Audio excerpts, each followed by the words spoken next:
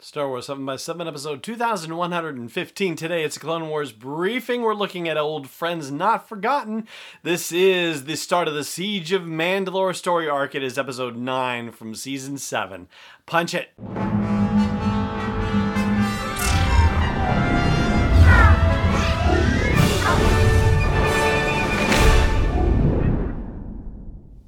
Hey Rebel Rouser, I'm Alan Voivod and this is Star Wars 7 by 7, your daily dose of Star Wars joy, and thank you so much for joining me for it.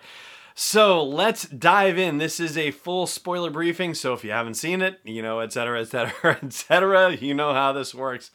Let's dig in. So we start off with a battle on Urbana, just to give us an orientation, if you will, to the dynamic between Anakin and Obi-Wan, and to, what's happening in the Clone Wars, all that sort of good fun stuff.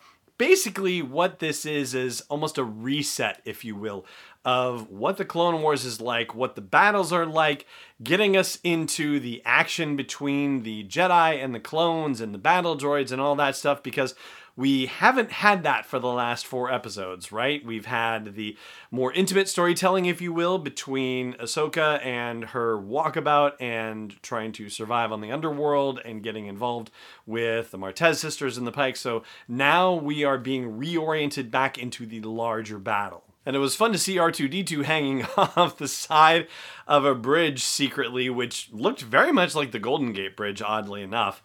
And Rex and all the other clone troopers underneath with their jetpacks waiting to attack. This was a good, fun sequence, and ultimately not a sequence that really mattered to the whole story arc, basically. But again, it sets us up, and that's perfectly fine. But we get the communication from Admiral Yularen about something coming through on the subspace frequency Fulcrum, which is possibly from Saw Gerrera, or at least that was the thinking in theory. And it's kind of funny that this is what the communication frequency is named, because obviously Fulcrum gets used for rebel agents later on in the battle against the Empire. I thought that was kind of a neat little Easter eggy thing to drop in.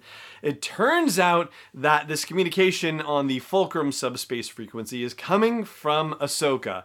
And naturally, this is shocking for Obi-Wan and Anakin, but they have to get over it really quick because Ahsoka is saying there is an opportunity to capture Maul. And this theme of, no time to get personal with stuff right now continues when Ahsoka and her Mandalorian friends arrive on Yularen's cruiser.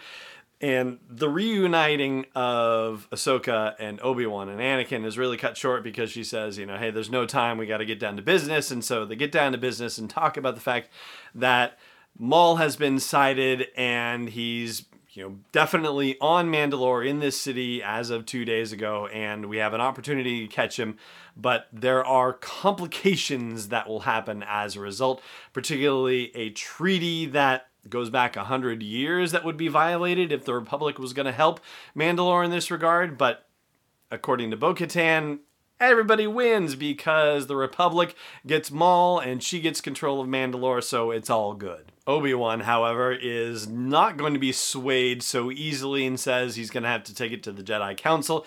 Bo-Katan tries to emotionally manipulate him on this point and brings up the Duchess Satine, to no avail, unfortunately, for her. And Obi-Wan says, yeah, I can't let my personal feelings get involved. It's going to be the council. To which Bo-Katan gives an aside to Ahsoka saying, I told you this was a waste of time. And everybody leaves, giving Anakin and Ahsoka a couple of moments alone. And from there, I'm going to skip a bit because, honestly, I think we need to have a longer conversation about this.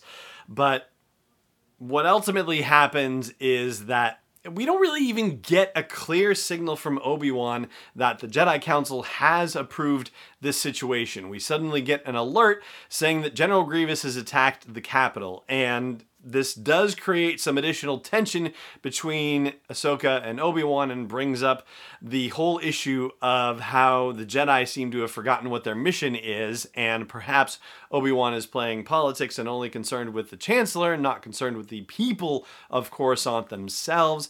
But Anakin tries to play peacemaker for once, which is rather remarkable, and say, all right, I'll split the 501st and give command to Ahsoka, and there's arguments back and forth. Oh, well, let's promote Rex to commander and let Ahsoka be an advisor. Obi-Wan agrees to it, but again, we still didn't actually hear him say, yeah, the Jedi Council said it was okay to approve this incursion into Mandalore and to drag the Republic into the war and break this treaty that he talked about, saying that it had been in place for 100 years. So that little bit of detail hasn't been addressed exactly. But like a lot of Star Wars stories where everything is just so exciting and the plot is like a freight train that's running, and hopefully it's running fast enough that it'll just jump over the plot holes like that. We go on the attack. We have an incursion to Mandalore. Prime Minister Almec is there, and Bo-Katan says, hey, we know you're Maul's puppet and we're coming for him. That also struck me as a little bit odd too, because if the whole goal was to capture Maul, then why would you try and specifically say, hey, we know that you're Maul's puppet and we're coming for him? Yeah, but that's, the Mandalorian side of things. I guess that's just, the way it's going to happen. And as we talked about in previous episodes about the Hope episodes, actually, characters aren't necessarily going to behave the way that you would ideally want them to behave. They are going to behave the way that they are as characters, as you flesh them out as particular people. And so not everything is going to go perfectly, and you kind of have to live with that to some degree. Anyway, the action is fantastic, and I suppose I haven't really said much of that so far. The action on Yavana at the beginning is fantastic. The action on Mandalore to, secure the docks and get ready to find Maul, all of that is great. When Ahsoka says to Rex that she'll race you to the surface, or she'll race him to the surface, and starts jumping out onto the different clone trooper gunships and jumping onto one of the gauntlet style ships from Mandalore and all that stuff. It is so well done. And in fact, just cinematically, the episode is done so well. It is actually a step above what we saw in the first two story arcs. It really is like they were building up to this particular one in the terms of how they wanted to present it. And in fact, the way they presented it even from the very start is so different. Like, they start off with the title screen saying a Lucasfilm Limited production, which they've never done with the Clone Wars before. And then they shoot out the Clone Wars logo as though it's the Star Wars logo, like a movie. And instead of giving us a moral, a fortune cookie, they kick right into the narrator's summation that opens up a general episode. They also give us a little thing that says Part 1, Old Friends Not Forgotten, giving us at least, the title, which we would have gotten in a crawl, for example. So it's really kind of fascinating how they decided to mix the presentation of the beginning of this episode up. And the episode ends, as you would probably expect it to, on a cliffhanger.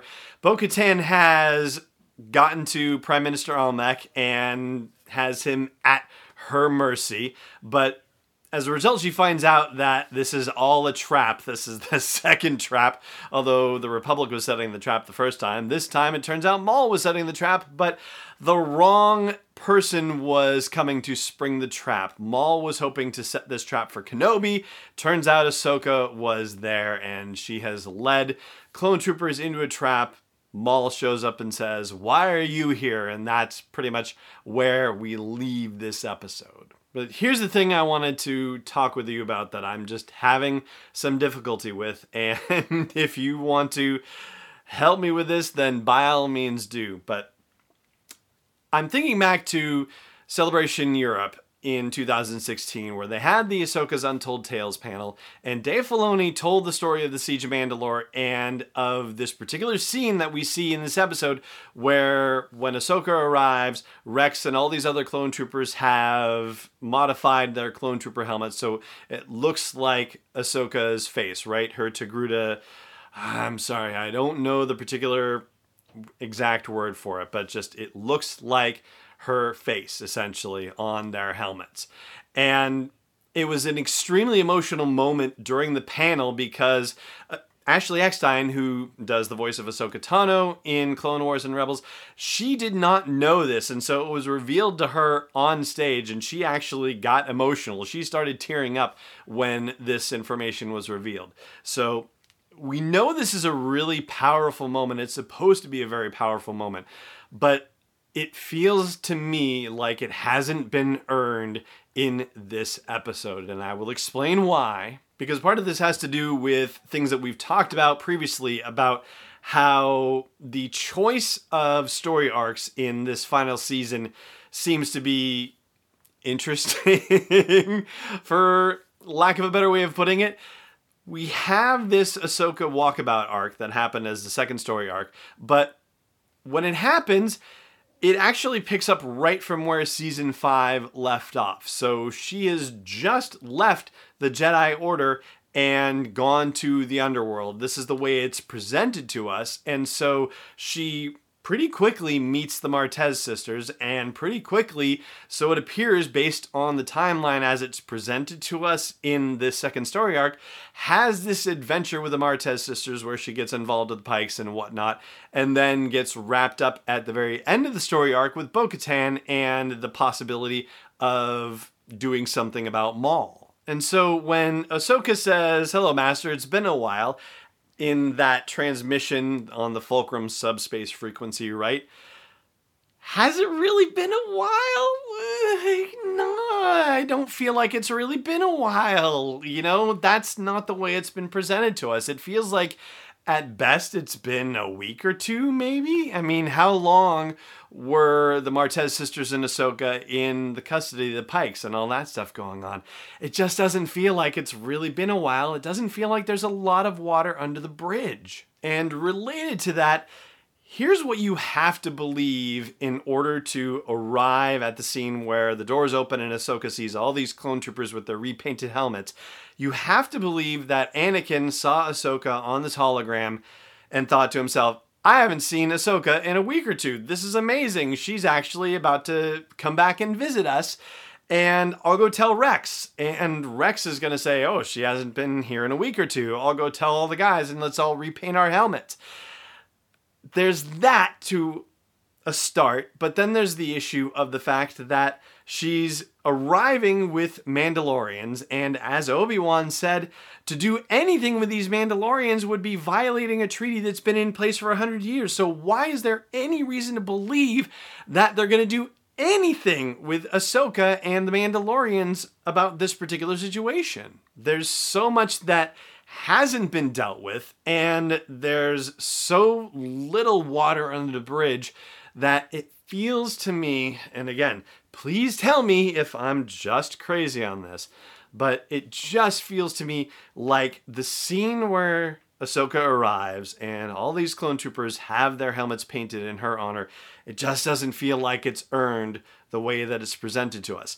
And again, maybe I'm also coming at this with the emotional baggage from Celebration, where I was also emotionally affected by the way that Dave Filoni told the story of the Siege of Mandalore, or at least told the story of this particular reveal about the Siege of Mandalore on stage. And the entire room was moved as a result. And on top of everything else, this scene has been shown in teasers and trailers already, so it's something that we've already seen.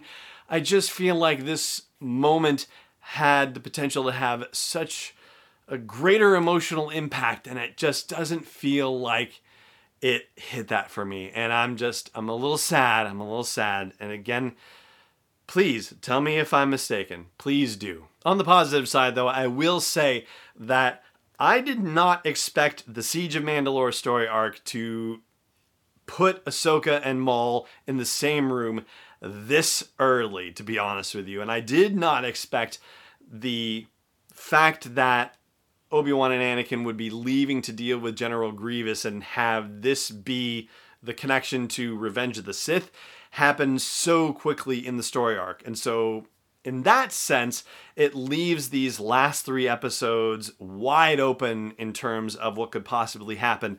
And that is very exciting to me. The fact that we have no idea what's coming now, I kind of like that a lot, because we've talked a lot about what to expect from these episodes, and we've kind of known a lot about it because of these Clone War Legacy things and these panels at Star Wars Celebrations and all that stuff.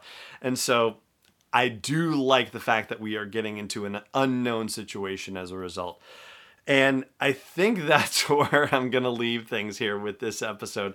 This is the end of the Clone Wars briefing on Old Friends Not Forgotten, episode 9 from season 7 of the Clone Wars, and that's going to do it for this episode of the show as well. Thank you so much for joining me for it, as always, and may the curve be flattening for you wherever in the world you may be. This podcast is not endorsed or sponsored yet by Lucasfilm Limited, Disney, or 20th Century Fox. It is intended for entertainment and information purposes only. Star Wars, the Star Wars logo, all names and pictures of Star Wars characters, vehicles, and any other related Star Wars items are registered trademarks and/or copyrights of Lucasfilm Limited or their respective trademark and copyright holders. May the Force be with them. All original content is copyright 2019 by Star Wars 7x7. We hope you love it. As humans, we're naturally driven by the search for better. But when it comes to hiring, the best way to search for a candidate isn't to search at all. Don't search, match with Indeed. When I was looking to hire someone, it was so slow and overwhelming. I wish I had used Indeed. If you need to hire, you need Indeed. Indeed is your matching and hiring platform with over 350 million global monthly visitors, according to Indeed data, and a matching engine that helps you find quality candidates fast. Ditch the busy work. Use Indeed for scheduling, screening, and messaging so you can connect with candidates faster. And Indeed doesn't just help you hire faster. 93% of employers agree Indeed delivers the highest quality matches compared to other job sites, according to a recent Indeed survey. And listeners of this show will get a $75 sponsored job credit to get your jobs more visibility at Indeed.com/podcast. That's Indeed.com/podcast. Terms and conditions apply.